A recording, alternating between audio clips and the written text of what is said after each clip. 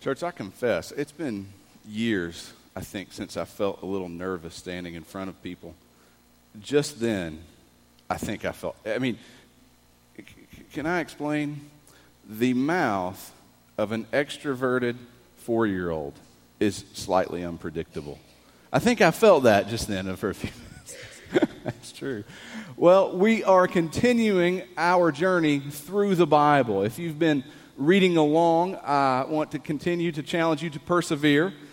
Sometimes in sections like this, it can be hard. For those of you who just read this last week, you know what I'm talking about. It is a hard section to read through.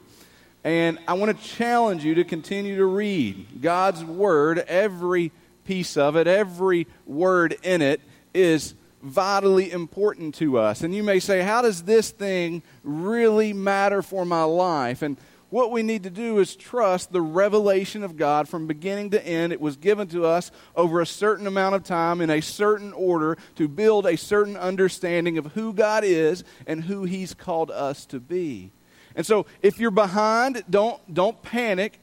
Just pick back up where we're at today and start reading with us today. If you have no idea what I'm talking about, right outside these doors, on our app, on the website, if you go to the story, you can get a reading plan. And we as a church have been reading through the Bible over the course of the year. If you're not in a study group, there's a great study group at both hours that follows along with this historical narrative and goes a little bit more in depth and really kind of covers a historical overview. Feel free to jump in that study group at any time.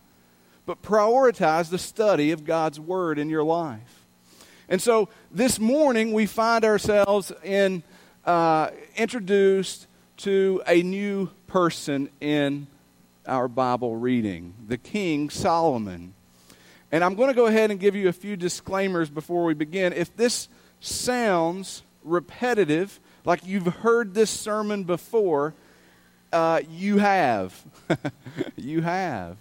When we look at Solomon, we're going to, for the first time, actually kind of get ahead in a reading. We haven't been doing that. Most of the time, we're behind one week. This week, we're going to look ahead into Solomon, and we're going to chase the idea of wisdom, which is directly connected to Solomon. Solomon authored 2 of the wisdom books that we see that are there in Proverbs and Ecclesiastes, places we turn to the Bible to learn a lot about wisdom, its value, and to learn from the man that God's Word says was the wisest man to ever live. And if you remember last year, we had a teaching series that also went through the book of Proverbs, much about wisdom. And so we believe in repetition. That's good. So we're gonna keep building on those truths. And so you might be reading through some of this and go, man, I've heard that. That's good. You might recognize some familiar notes, but don't check out. Don't check out. One of the things that we're going to learn this morning and review this morning is wisdom is like a treasure. Man, it is something we should sell everything we have to pursue that thing. And so I ask that you as a listener this morning seek after not my words but the word of Scripture, this idea of wisdom as if I am offering you $1 billion. It is a treasure. By the way, if we all listened to sermons that way, it would be a lot more interesting, wouldn't it? If we fought for it with that kind of a passion. Second thing I want to kind of remind us of is that when we look at wisdom, we will both see it in our position and who we are in Christ, but we will also talk a great deal about the pursuit of wisdom. And in our culture, we have oversteered probably a little bit in our generation. There was a time, especially in our area, in our culture, maybe a generation or 2 ago, that we really struggled with this idea of legalism, that we continue to exalt just practices and culture to the point of Word of God, and we made these things absolute, and we chased that. And I believe in a very good way our culture is swinging away from that, but we're also swinging so far into grace and so far into our freedoms in Christ that we are seeing them as a license to do nothing. That if anyone stands before you and challenges you to work, to pursue, to strive, we are quick to kind of call that legalism, or we're quick to call that something works-based. And what I want you to understand is if you have that view, I don't know what you're doing throughout your Old and New Testament. Because page after page, you are called to pursue the Word of God. You're called to live a holy life with very specific detail. You are called and challenged to live out something, to practice something, to put on something, to do something. And to do it well. To do it in the pursuit of the holiness of God, which is a perfect standard. Now, we know we can do nothing apart from the power of Christ. We get that. He is the power source and the one who changes us, the one who does the work. But we also must read Scripture and understand that it is good to be challenged to pursue. So this isn't the sermon that just says, now guys, do better. But it is the sermon that calls us to pursue with all of the longing that we can muster up. Because when we see wisdom, we must see it as a treasure worthy of our greatest pursuits. And so, 1 Kings chapter 3. 1 Kings chapter 3 is where we'll be this morning. And then we're going to bounce around throughout the Proverbs. By the time we get to 1 Kings chapter 3, we find Solomon now the king of Israel. But it was not an easy journey, and it was not something that we will look at Solomon pre-1 Kings chapter 3 and say, now that's a wise guy who's got it in line. In fact, when we look at 1 Kings chapter 3, we follow chapter 2, which basically looks like Solomon has hired an assassin to take out all of the people who might oppose him. One of those people were his older brother who thought he should be king and very kind of overtly tried to claim the kingship twice. And after the second time, Solomon has him killed, along with many others in chapter 2. And so we follow out of that. Then we get into the first few verses of chapter 3. And in verse 1 it says this, Solomon made a marriage alliance with Pharaoh, king of Egypt. He took Pharaoh's daughter and brought her into the city of David until he had finished building his own house and the house of the Lord and the wall around Jericho. We are bookended in chapter 3, the beginning and the end, with two contrasts. First, we see the lack of wisdom in Solomon. He makes a very unwise move. He goes against the teaching of Scripture. He makes a marriage alliance with Egypt, something he was not supposed to do, clearly charged in Scripture. This is not a marker of a wise king. But by the time we get to verse 28, the last verse here in chapter 3, we see Solomon act wisely. Listen, it says, and all Israel, everyone heard of the judgment that the king had rendered.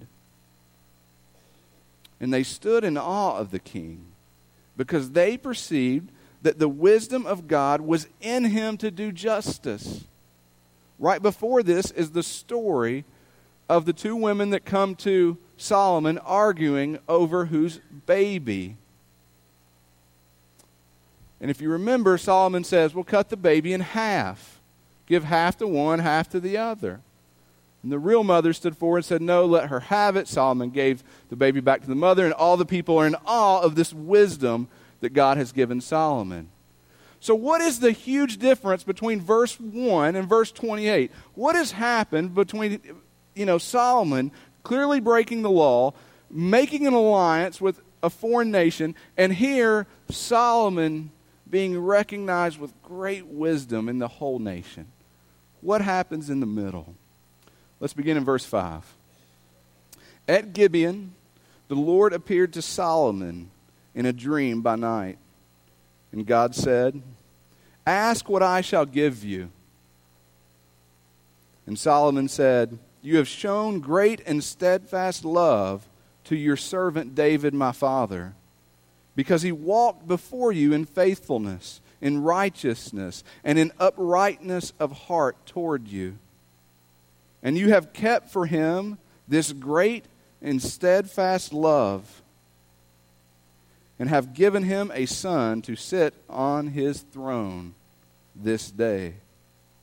And now, O Lord my God, you have made your servant king in the place of David my father. although I am but a child. I do not know how to go out or come in. And your servant is in the midst of your people, whom you have chosen, a great people, too many to be numbered or counted for multitude. Give your servant, therefore, an understanding mind to govern your people, that I may discern between good and evil. For who is able to govern this, your great people? It pleased the Lord that Solomon had asked this. And God said to him, because you have asked this, and have not asked for yourself long life, or riches, or the life of your enemies, but have asked for yourself understanding to discern what is right. Behold, I now do according to your word. Behold, I give you a wise and discerning mind, so that none like you has been before you, and none like you shall rise after you. I give you also what you have not asked, both riches and honor, so that no other king shall compare with you all of your days. And if you walk in my ways, keeping my statutes and my commands, as your father David walked, then I will lengthen your days. And Solomon awoke, and behold, it was a dream. Then he came to Jerusalem and stood before the ark of the covenant of the Lord, and offered up burnt offerings and peace offerings, and made feasts for all of his servants. What is this wisdom, this discerning mind that would change a man's life and really the direction of an entire nation? What is it? That's what we're going to talk about this morning. And then if we can grasp an understanding of what it is, we will talk about how on earth do we get it. Because wouldn't you want that? First, wisdom is a worldview. Wisdom is a worldview.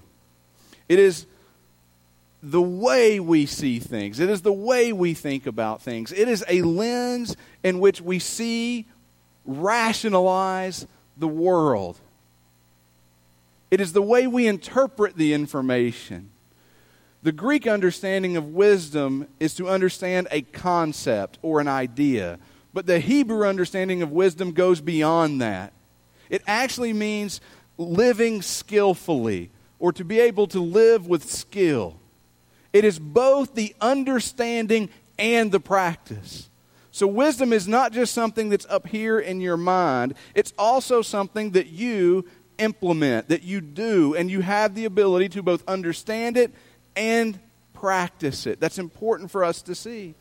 That's why when we did our study of Proverbs, we defined wisdom as living skillfully in light of who God is and what God has said. Living skillfully in light of who God is and what God has said. Wisdom is not something we arrive at.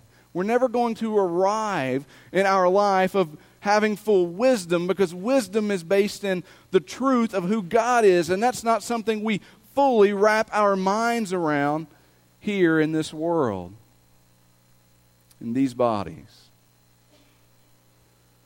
Wisdom is something that is pursued. It is something we grow in. And so you may be sitting here, and you may be thinking, I'm a pretty wise guy. I've kind of heard this before. Listen, as Solomon introduces Proverbs in chapter 1, verse 5, he introduces its purpose, and yes, it is for the simple to gain wisdom, but he also says, let the wise hear and increase in learning, and the one who understands obtain guidance. So even for those of us who are maturing in our faith, I want you to understand you have not arrived, right? We still are to grow in our wisdom, in our instruction. We are still to bring wise counsel around us that we might understand more and more who God is, what He said, and who He's called us to be. And so to help us do that, I want to give you two types of wisdom, okay? Two types of wisdom to help you kind of frame an idea of what wisdom is. First, there's common wisdom. Common wisdom. I call it cultural wisdom. It's common, it's cultural. It is the ability to skillfully live within a given culture. The ability to skillfully live within a given culture. That means you understand the governing manners, the morals, the expectations, the preferences of a given culture. And you use that understanding of the culture, of kind of the governing influence of that majority, of that way of thinking, for successful living. And that successful living may be different depending on your culture. Because the thing about common wisdom is what is common wisdom in one culture may not necessarily be common wisdom in another culture. I have learned this firsthand teaching overseas. I'll tell you, I just now begin. The first thing I say, I will certainly do something that offends you. I am sorry, I do not know that I'm offending you. There are certain gestures that are obvious that if I made that gesture on this stage today, you would be offended. Right? You go into another culture and those gestures are different. I remember one day I was sitting and I had my foot up on my knee and the sole of my shoe was pointing to another person and the look on their face. And the guy to the side of me leaned over and he says, "You don't do that here." Well, I didn't know that. I had no idea. I certainly didn't mean to offend them. But think about this for just a second. When we talk about common wisdom, we are understanding the way people think, the way people act within a given culture. And so what is common wisdom in one culture may not necessarily apply in another. I am afraid that most of what we think of wisdom is common wisdom. Most of what we think of wisdom is common wisdom. Whether that's the education of our kids, to the way we have funerals for our dead, listen, to the way we practice church. Most of the things we hold up, I think, as wise are in fact very cultural. They're very common. Now listen, common wisdom is not bad. It's not a bad thing. It's not something that we should say, "Oh man, that's not good." No, it's part of understanding people and the environment that you're around. Paul said, "I become all things to reach all people," right? He understood. He walked around and he said, "Listen, I see you have a statue to the unknown God." He grasped the culture that he was in for a missional purpose. That common culture, though, is only as good as it parallels with the next kind of wisdom I want you to see. That is an absolute wisdom. There's an absolute wisdom. We'll call this a godly wisdom. This is the ability to live skillfully within the revelation of God, in light of who God is. And so you understand God and His ways, His creation, His order, and you use this understanding for successful living in and beyond your culture.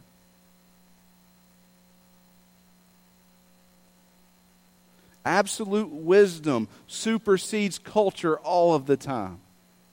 Can I tell you, sometimes that absolute wisdom will fall in line with the culture and it will be very rewarding. It will bring you prosperity. Those truths will work. Can I also tell you, sometimes it will be very countercultural. And it will make you live and say different than those that are around you. And it will isolate you. With much wisdom comes much sorrow. It will leave you lonely. And it will be incredibly costly.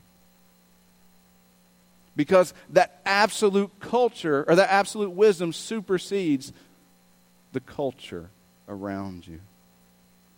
Proverbs 3, verse 5, Solomon says in a very famous verse, "Trust in the Lord with all of your heart." And heart in the Old Testament is intellect. It's all you can mentally muster, all you can think through.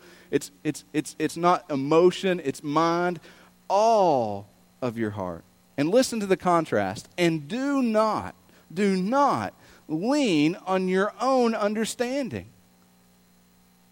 There is a way that is around us that is common, and it would seem as if that is wisdom. We as a church must hold up the Word of God and understand that God's way does not just always line up with what is common and what just comes with time. There's this idea that wisdom is the product of age, that as you get old, you just get wise. And if it is common wisdom we are talking about, that would certainly make sense. But understand, if you're talking about an absolute wisdom that is based in who God is, who He's revealed Himself to be, I want you to know that is not a product of age. It's not that simple. Solomon writes in Ecclesiastes 4, chapter 4, verse 13, "Better was a poor and wise youth than an old and foolish king." You can have age and you can have all the resources as if you were a king, but that doesn't guarantee you wisdom. And you can be young and you can be poor and you can have little, but you can have wisdom. Common wisdom is not bad, but it's only as eternally useful as it is connected to absolute wisdom. Let me take a few moments and get kind of personal with us as a church. We took a survey back in January, and one of the things that I am most excited about as a pastor, like I'm telling you, I have to be honest. I have to really check myself from calling my other pastor friends and bragging on you, like for just completely selfish motive. I'll tell you, I don't get too wrapped up in how many people are here. That's not me. I want to see us grow deeper and go out with the gospel. I read enough of Scripture that I find guys like Jeremiah and Ezekiel that preached repentance and no one came. And that idea that if you're healthy, it grows, I believe that. But I don't know that that's necessarily numerical, because I'm not ready to say that Jeremiah's ministry wasn't healthy. I'm just not ready to see it that way. But what I love to see is a group of people passionate in pursuit of wisdom and an understanding of who God is, taking that mission out and telling other people. And do you know that when we did that survey, we have 25%, it's 24 point something, 25% of our people are reading through the Bible for the first time in their life. I'm telling you, that makes me so excited. I love that. So as we walk through the story, you guys are reading through the Bible. I love that. That just, man, that's so good. And some of you may be thinking, well, that's just our new Christians. I want you to understand that 85% of those who are reading through the Bible for the first time have been a Christian for longer than 5 years. But this is the first time they're reading through the Bible. 60%. Still the majority, longer than 15 years. Reading through the Bible for the first time. They've been a Christian for 15 years. It's the first time. Listen, if that's you, don't feel bad. I'm telling you, I celebrate it. I'm not worried about that. I'm excited for what you're doing, but just stay with me for just a moment. 42% of those, almost half, have been at Tri-Cities for longer than 3 years. And that was back in January, so now 3.5. So half of those people, it's not like they haven't been in our church, and they haven't been around, they've been here. But this is what I'm building up to. I want you to understand this. Of those people, half of them, 47 point some percent, half of them said, I feel I know the Bible well enough to communicate it in detail. Now, I want you to just pause for a moment, and I want you to try to critically think through that statement. I haven't read through it, but I know it and can communicate it with detail. Many of those said with great detail. I want you to imagine if I'm talking about a movie, and I'm telling you about a movie for just a minute. And I'm real excited, I'm telling you parts of the movie, and you say, man, when did you watch that movie? And I say, oh, I've not watched it. You would kind of scratch your head for just a moment. And what if I said, well, so how do you know about it? Well, I've heard other people kind of talk about it. Do you understand kind of the holes in that thought? This is my point. I love my grandmother. My grandmother was a wise woman. My grandmother's not the Word of God. She passed down many good things to me. She also passed down some things that were wrong too. Just because your grandmother told you doesn't make it the Word of God. Amen? Listen, I get it. I grew up in a Christian culture. I understand. But let us be honest enough with ourselves to know the difference between what is common wisdom and what is absolute wisdom and how those things apply to our lives. And let us be honest enough to say this might be a struggle for us. For us. Second, wisdom is a treasure. Is it really that important? Sure, it's that important. Listen to some of these verses. Proverbs chapter 2, verse 4. Search for it as a hidden treasure. Proverbs 16:16. How much better to get wisdom than gold? Proverbs 4, verse 6 says, do not forsake her, talking about wisdom, and she will keep you. Love her, and she will guard you. Verse 8, prize her, and she will exalt you. She will honor you if you embrace her. She will place on your head a graceful garland. She will bestow on you a beautiful crown. This one's the one that gets a dreamer at times like me. Proverbs 8:11 says, for wisdom is better than jewels, and all that you may desire cannot compare with her. You've heard me speak enough to know I'm fairly random, right? We can acknowledge this. I'm telling you, I can imagine some crazy stuff. All that I can imagine does not even begin to compare with the value of wisdom. It is a treasure. And so if you believe God's word is true, here's my point. Wisdom should be at the top of our priority list. It should be the thing we long for. It should be the thing we seek after. It should be what we spend our lives trying to get at. Third, wisdom is founded in the fear of the Lord. Proverbs 9:10 says, the fear of the Lord is the beginning of wisdom, and the knowledge of the Holy One is insight. So what do you mean by the fear of the Lord? You mean like I'm afraid of him? No, it means that you stand in awe, in reverence, in submission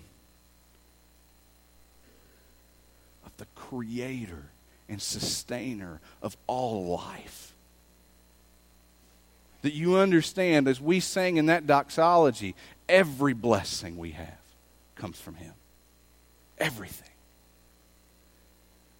That great, powerful God that can sustain all that. When you look up in the sky and you see the stars and you think of the billions of light years those must be away, and you think of all of the planets and all of the stars and all that would go into that, and then you understand there is a God bigger than all of that. That every flame on every one of those stars is controlled by the sustaining work of God. And when you stand in front of someone like that, the awe, the reverence, the fear, it is the recognition of who God is. And so when we see that God and we see his love for us, what is left to fear? So what I want you to see is this is not just a thought. Wisdom isn't just a thought process. It's a deep, faithful awe, recognition of who the Lord is that's worked out in disciplined action in our life. It is a powerful thing. Psalm 111, verse 10 says, the fear of the Lord is the beginning of wisdom. Right? Same.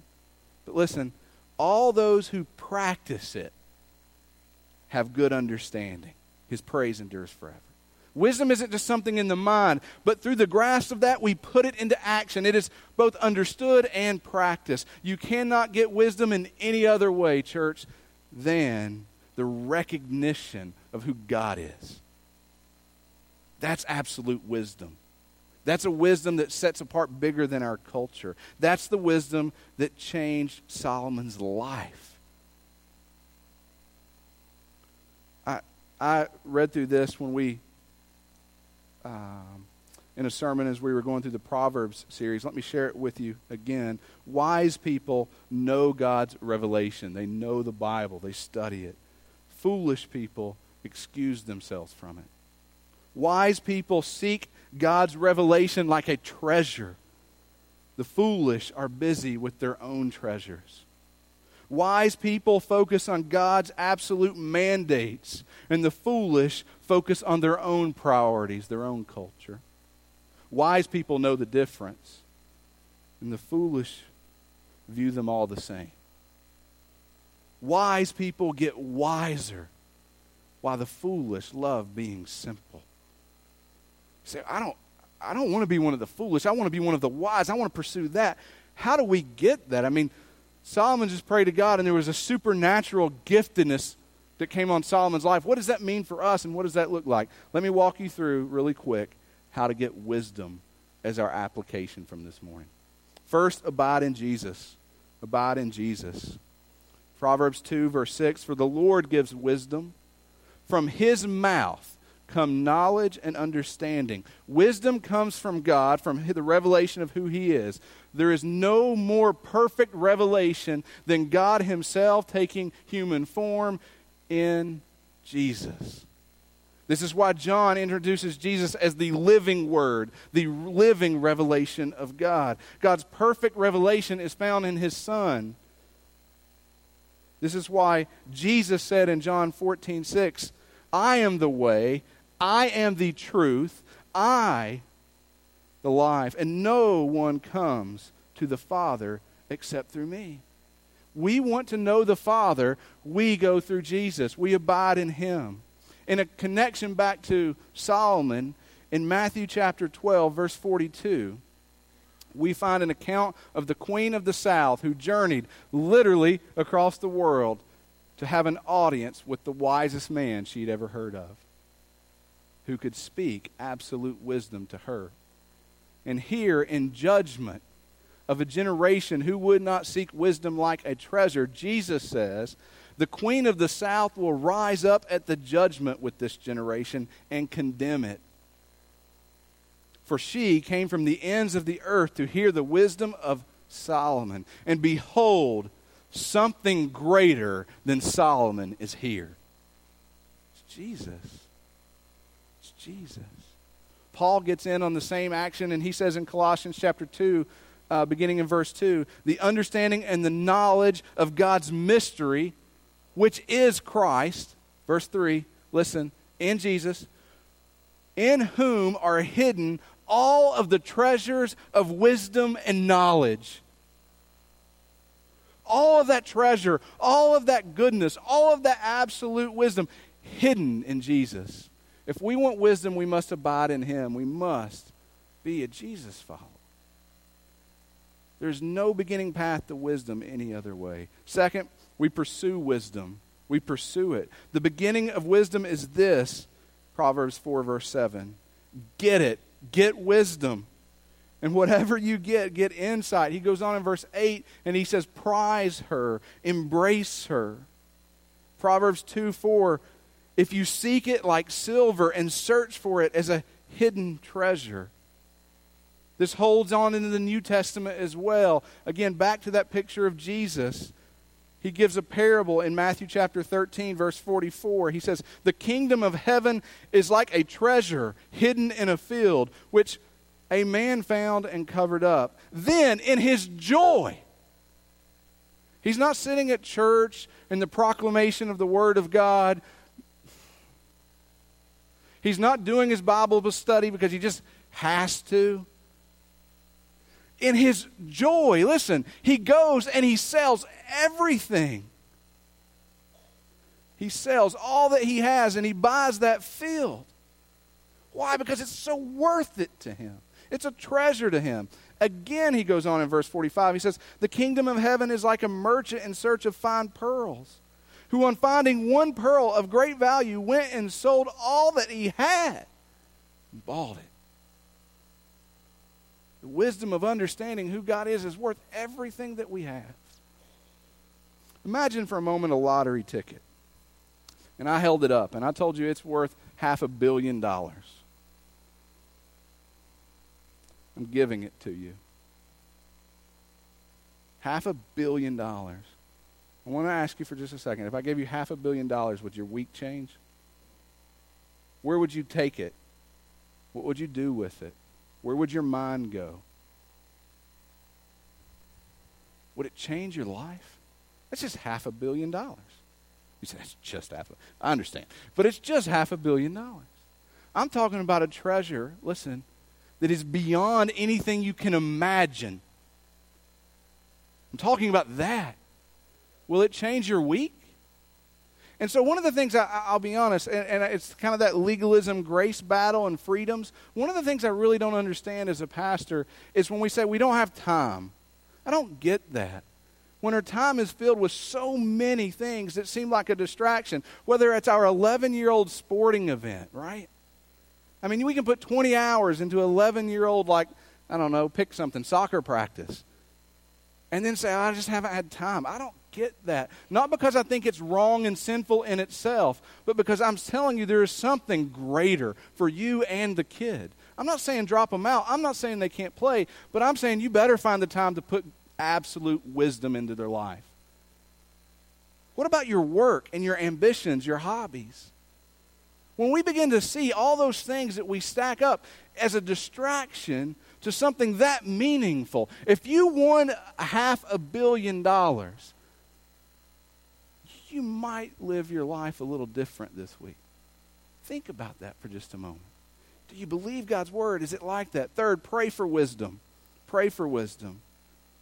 In the account we read today in 1 Kings chapter 3, verse 11, God said back to Solomon, because you have asked this, he was given wisdom. James in chapter 1, verse 5 says, if any of you lacks wisdom, let him ask God, and who gives generously to all without reproach, and it will be given to him.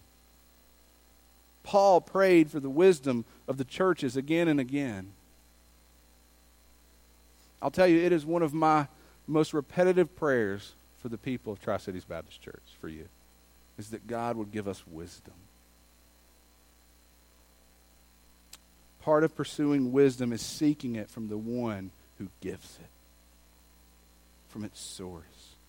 We pray and we ask God and we plead for wisdom. Number 4, make much of God. Make much of God. First, in your study and in your meditation. Proverbs 2:6, the Lord gives wisdom. Again, from his mouth come knowledge and understanding. We understand even who Jesus is because we have an absolute written revelation from God. We have a Bible. It's how God speaks to us. And by the way, it is common wisdom in our culture to lean on mysticism. God spoke to you. How do you know? Man, my dog just acted different, and I promise, he barked, and in that bark, it just said, I love you, and I know that was from God. Now, the truth is, could God do that? He absolutely can. And if that happened, I am thankful that happened. Can I tell you something much more powerful? The Bible teaches you God loves you. It's much more powerful. It's much more engaging. And so understand that it is through the study of his word, the meditation on his word, that our life is changed. Psalm 119:15 says, I will meditate on your precepts, and I will fix my eyes on your way. Verse 27, same chapter, make me understand the way of your precepts, and I will meditate on your wondrous works. I will fix my eyes and my mind on it, and I will think about it through my day. I will wrestle with what it means for my life, and I will, watch this, set aside some of those things I'm wrong in. I'll meditate on it. Solomon at the end of Ecclesiastes, in a famous verse, after his whole rant really through the book, in verse 13, says, the end of the matter is this: all has been heard. Fear God and keep his commandments. Meditate on who God is. Make much of him in your study. I want to single some people out for just a minute. Men, listen to me. Men are the worst for this. Do not boast in being simple. Don't say, well, I don't like to read. Can I just tell you something? God gave you a book. He could have gave you a movie. He didn't. He gave you a book. God gave you a book. You say, I don't know how to read. work like it's a treasure to learn. Do not. Listen, think of the hypocrisy. You stand in front of your kids and your family as the leader in their home, and you say, I have this treasure that is worth everything. It's right here, but I don't read it. I don't like to read. Give me a break. Understand, that is boasting and being simple. Long for wisdom. Make much of God in your worship. Proverbs 3 verse 13, blessed is the one who finds wisdom and the one who gets understanding. He goes on in verse 19, he says, the Lord by wisdom founded the earth. By understanding he established the heavens. By his knowledge the depths broke open and the clouds dropped down with dew. It is by the wisdom of who God is that these things happen. So when we worship, we don't just worship because you like the style of something that is said or sung, or you like the room or the building. We worship because of who God is. We worship making much of him. Fifth thing, last thing, and we're done. Make little of yourself. Make little of yourself. Don't lean on your own understanding like we talked before, but lean on God. Proverbs 14 verse 12, there's a way that seems right to a man, but its end is the way of death. Understand you don't bring anything to this. Your wisdom is nothing apart from God. There's a very practical charge given to us in Scripture about how to do this. In Psalm 90 verse 12 it says, so teach us to number our days that we may get a heart of wisdom. In other words, listen, dwell on your own mortality. Dwell on your own dependence. Understand that death will come for every person in this room because of the consequence of sin in your life. And there's nothing you can do to change that. Solomon says your life is like a vapor. James says that actually. Your life is like a vapor. It's here. It's gone. Here's my challenge of application for you as we close in prayer. When I ask the band to come on up, it's simple. Is wisdom, the understanding and application of who God is. Is it the treasure of your life? Is it the treasure of your life?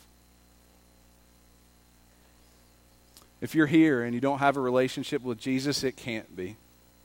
And the thing I would challenge you to do as we sing this song of response is right there where you sit, that you would pray to God, that you would confess your sin, and that you would claim the work of his son Jesus, who paid the penalty for that sin on a cross, as your atonement. That you would place faith in him. And for all of the rest of us, that we would honestly begin to critically assess and think, is wisdom the priority in my life that God's word calls and sets it apart to be? And if not, change the way you study, change the way you pray, change the way you view God, change the way you view yourself, and leave today with a passion to know God. Would you pray with me? Heavenly Father, Lord, I pray that during this response time, you wouldn't just leave us feeling like we need to do better. But Lord, that you would so reveal yourself to us that we would leave with the longing to know you more. Work this in our hearts and in our lives. We pray to you in the name of your Son, Jesus.